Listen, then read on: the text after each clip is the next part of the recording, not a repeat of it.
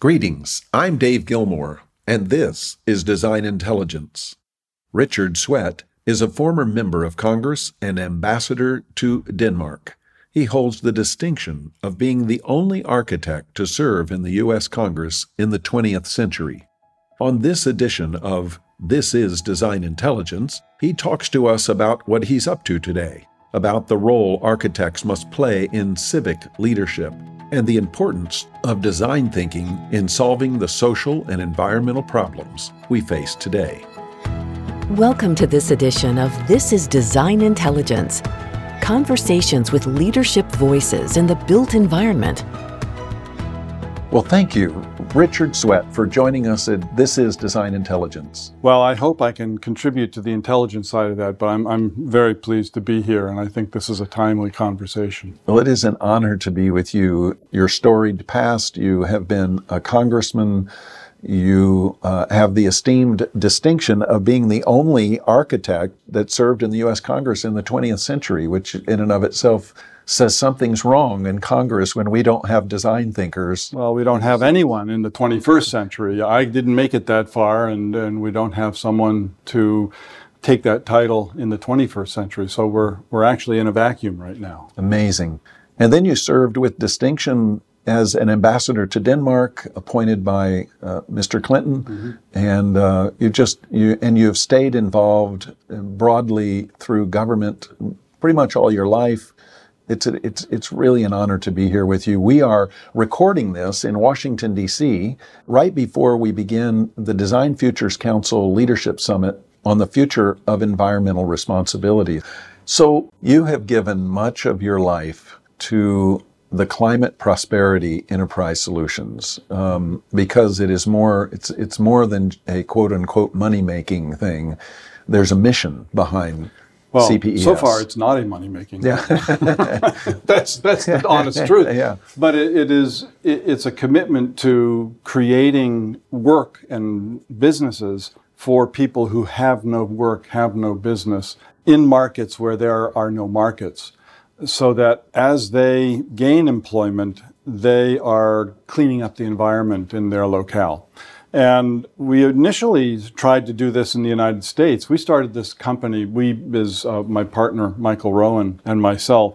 Michael was very successful in establishing the tribal corporations for the Alaskan Native tribes, the Inuit, the Eskimo, the Tlingit.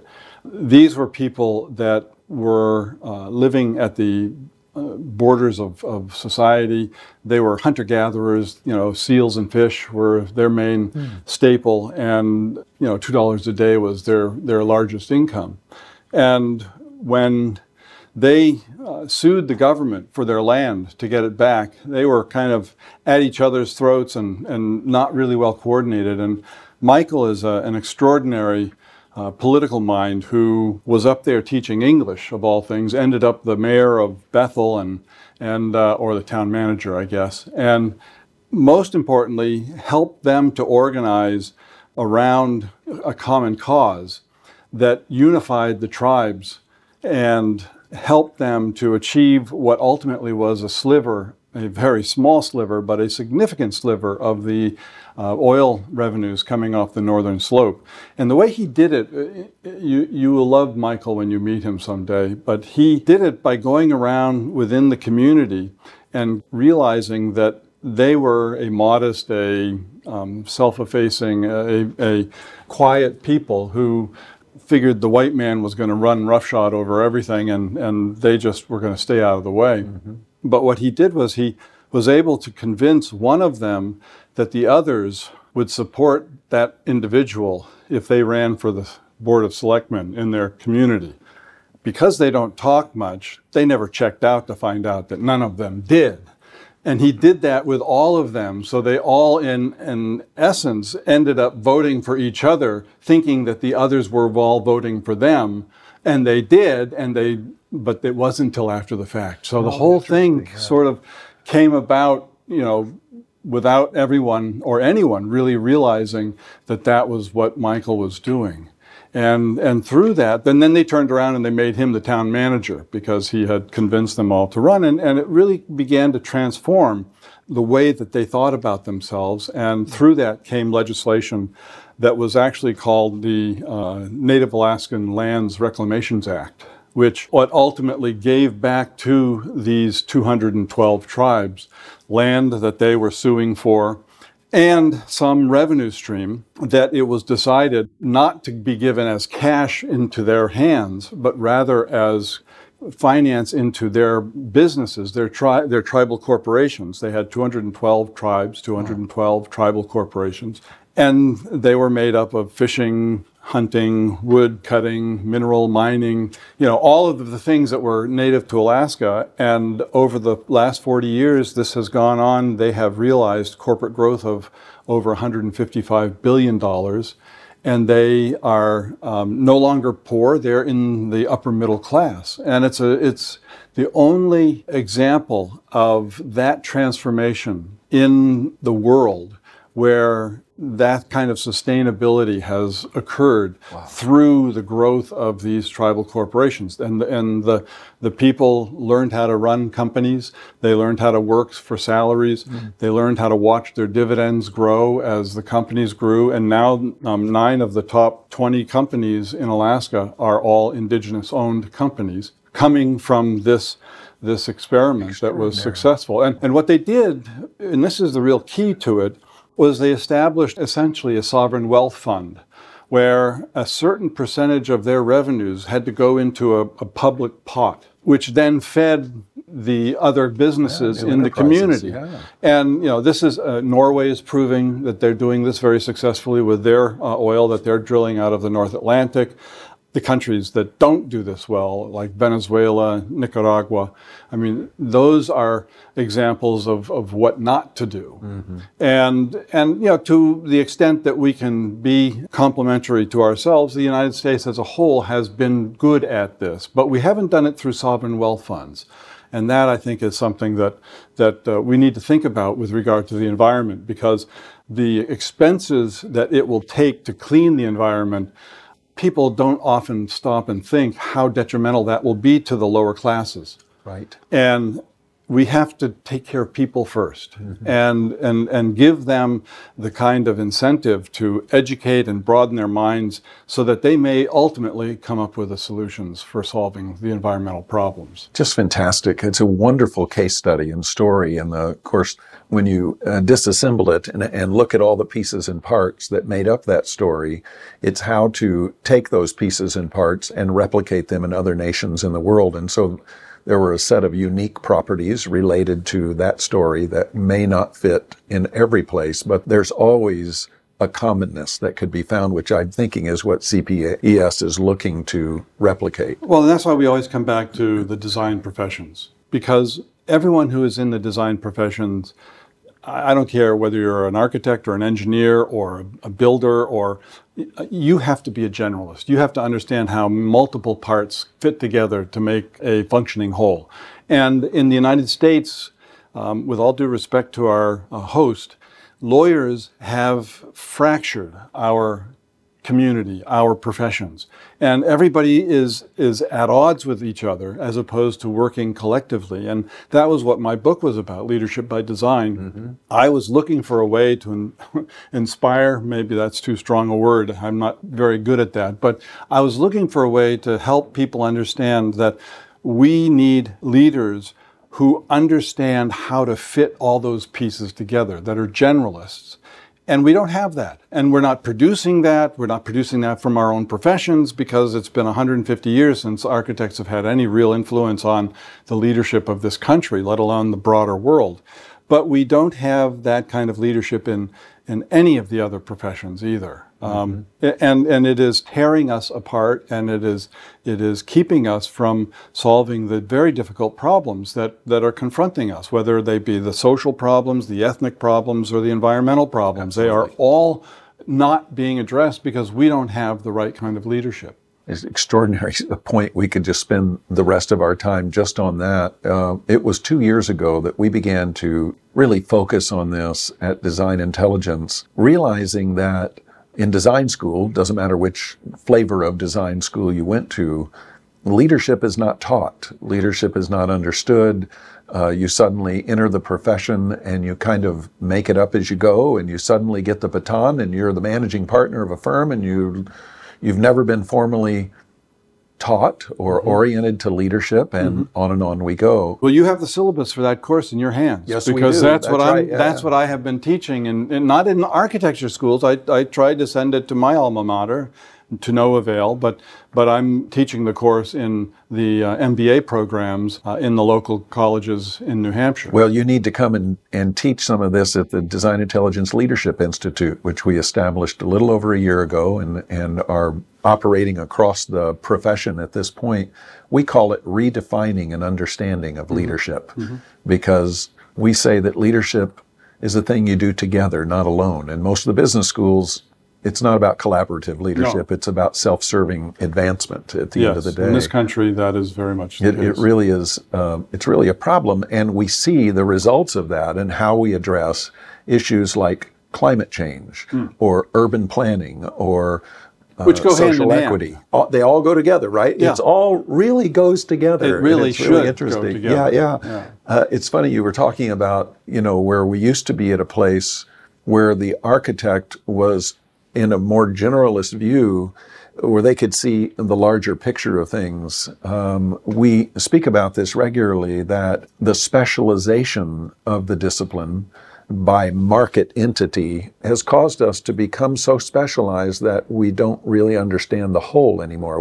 We see only the trees but not the forest, per se. In my book, I write about that in a particular event that occurred in 1919. It was an AIA convention at which they being the architects, decided that the architecture profession was no longer a social design exercise. It was an aesthetic design exercise. And when I was reading the material about that, you almost brought me to tears, because I just saw these people just so totally didn't get it. And yes, they were struggling with World War I, which was decimating the profession, but the profession up until the 1890s, with Daniel Burnham and the Great White City, all that, the rebuilding of Chicago, all that was being done.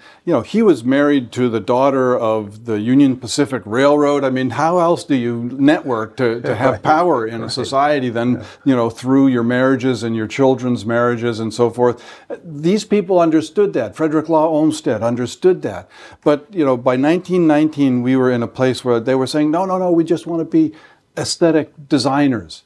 And you could see that was kind of the door slamming shut on the architect as the community leader. It was exacerbated because of, the Depression, and that took people out of jobs. Yes. And then the Second World War, took people out of design jobs. But we never recovered from that. We never recovered from that. Since my time in Congress, I have been sort of a lone voice out in the wilderness, not to make more of it than it was, but I have always said these were the problems that we could be solving if we had control of those, at least participating in the control of giving direction to our country. Well, I guess that's what we're trying to do from the side, from Design Intelligence, and certainly our friends at the Urban Land Institute and others who are trying to speak into the greater context of things. This is my crazy idea. Yeah. And I think I've mentioned it before, and I've gotten lots of eyes rolling, so this may be the same thing. But, you sit in charge of a organization that is really looking for ways to solve these very difficult problems. Yes. One of the problems, as we were talking about right here, is the leadership problem. I grew up and lived and served in Congress for the state of New Hampshire. Every 4 years, we have a presidential primary. That is an incredibly wonderful platform from which one can make all kinds of proclamations. As long as you've declared you're running for the president, you get to go to all the meetings and to all the debates, and you get to say what you have to say. And I would say that we should find someone in our profession who is willing to run for president as an architect. Not only as an architect, but as an architect as an important part of that platform. And to use that, when I was running for Congress, I said, every house needs a good architect. And now speaking about the House of Congress and the House of Representatives. But that's something that I think for a very relatively small investment, the profession could get extremely good exposure, and people could hear about problem solving in ways that no politician talks about it. Absolutely. So that's my spiel now. Whenever I get a chance to talk on this, I have to make sure that I mention that we need someone running for president who is an architect or who has a credible ability to speak about the building background. Mm-hmm. We have a developer who was successful. I'm not sure he's the type that I would recommend, but I had hope when we heard him talk about his building experience that he might be able to do something constructive, no pun intended, but it didn't work out. It didn't work out. No. Well, we really believe that the pertinent issues at hand today around climate change, extreme climate events, the issue of social inequities that are at a boiling point again. You and I are old enough to know this isn't the first time. It's happened multiple times. These are fundamentally design problems if you look at it, right? And yet, I would say most who serve in public office don't come from a design thinking context, and therefore they don't see them as a design problem. And that's because we don't teach it in our schools. We don't talk about it at our dinner tables. We don't honor it in our communities. 3 years in Denmark taught me a great deal about how design can totally permeate a community. And the Danes, like many of the Europeans, and I don't know, maybe it's the monarchies that give direction to this kind of thing, but I went over to Denmark thinking, oh good, I'm going to go to some place where I'm going to find architects serving elected office. Not any in the Folketing or the Parliament. But what I did find out was because Denmark is such a small community and such a close-knit and design-oriented community, that the artists and the architects and the engineers were talking to the politicians. And that relationship was very fruitful and very productive. And so they had in the Folketing, they had at that time, I assume it's still there, they had a design review committee. And I thought, oh wow, they're doing like charrettes. Wow. No, but it's not three-dimensional, not building design, it's legislative design. And what they're doing is they're evaluating legislation to determine what is the greatest percentage of the population that will be favorably impacted by that legislation. And then they would grade them. Yeah, I know it's something we don't even think about in this country. It doesn't exist. Yeah, we could talk about how many particles of CO2 are being released into the air. We can talk about how many cars there are that are electric versus gas run, fossil fuel driven. But we aren't even asking the question of how do we determine what ultimately has the best and biggest positive impact on society. We can't even ask or answer those questions, let alone get down to the specifics of the technology or the science. Well, you first have to pose the question before you can get to it, and people are not posing those questions. No. And those that are trying are like going all the way for the Hail Mary pass as opposed. No, you've got to. It's a 3 yards into the line slog, and you just got to plow ahead. That's right. So you and I operate off of a common set of values. You're a values-based man, and you've taught your children values, you and your wife, and it's passing to your grandchildren. It's obvious in your use of language here.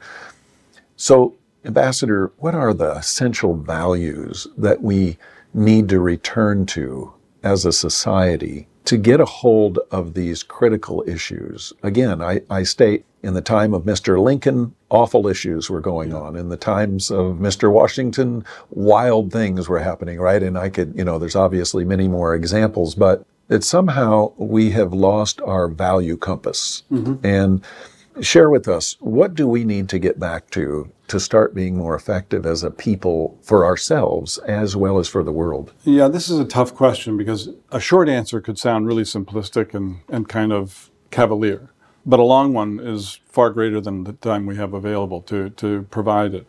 So I would say, and I often have these conversations with my European friends, I would say this country was originally formed to protect individuals from being overtaken by government, by the church, by the monarchy, by forces that were beyond their control. Yes. And so they were looking for a place to worship freely. They were looking for a place to be able to express themselves more individually.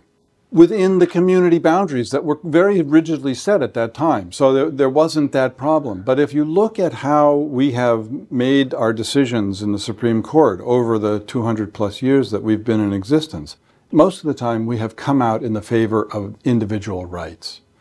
And what has happened is that those individual rights have worn away at the institutions that have held us together in community. So what we're seeing is that people are becoming more selfish, they're becoming greedy, they're becoming more individualized. And now we are in a time where it is our identity, it is our social group, it is all the things that we're talking about are the things that separate us. And we've forgotten the language of community. And so unless and until we get back to understanding that we are a community first, and this is what Washington said in his farewell address. He said, he said, we are Americans first, and politics will divide us if we let it. Those are two pillars that he said, if we are not upholding our American identity, and if we allow politics to creep in and divide our communities, we will weaken ourselves as a country. He also called for religious freedom. Not that we all have the same religion, but that we all can be in the town square and have the ability to express the religion that means most to us. Yes. And appreciate and tolerate and trust the others that exist. Obviously, we don't advocate for the extremism that we're seeing that has infected the world. But I think a lot of that has come about because of society's insecurities and their feeling that they aren't being allowed to express themselves properly. Education. Washington said we all should have a good education so that we can have a good public debate about where things are and where things should go. Mm-hmm. I'm not sure we have that. Our public educational system is not what it was 30, 40 years ago. I mean, we don't teach basic civics anymore, and how neighborhoods and towns are supposed to work in interdependence versus individualism. We don't teach that anymore.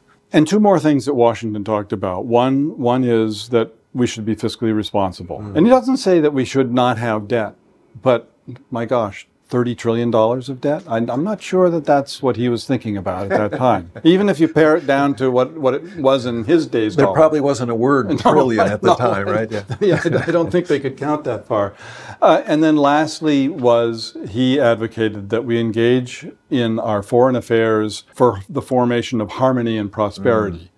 And it seems that now we're always engaged in some kind of military entanglement. So, if you read those 6,000 words, back at the beginning of the country, those 6,000 words were required memorization by all students in the public school system. Wow. That was then pared down to the Gettysburg Address, a little shorter, but at least memorized in full. And now I don't think... none of my children had any kind of civic education that required that kind of memorization. Extraordinary. And so that's, I think, what is happening. And I always tell my Democratic friends that if you point out the differences between people, you're giving them an excuse not to like one another. If all I'm hearing are those differences, they would say, well, no, we're saying this to give them, a place in the public light. And I say, if we're all in the same place in that public light, shouldn't we all be happy about that? And that's not where we are. No. And unless and until we have leaders who can get back to that language, who can get back to, and I'm not saying we need to go back to the way things were, but we have to talk about the way things could be in the same way that we once talked about we were going to make a country. Yeah. It's critical for us as a nation and as well as a discipline to restore the foundations, get back to a place where we are solid again. Mm-hmm. What an extraordinary conversation. And I think we're going to continue a conversation like this in front of an audience later today at this Design Futures Council event. But for now, thank you for being with me today. I thank you for asking the questions. Thank you for joining us for this edition of This is Design Intelligence. The producer is Laura Spells. The sound engineer is Jared Knable. This has been a DI Media Group production.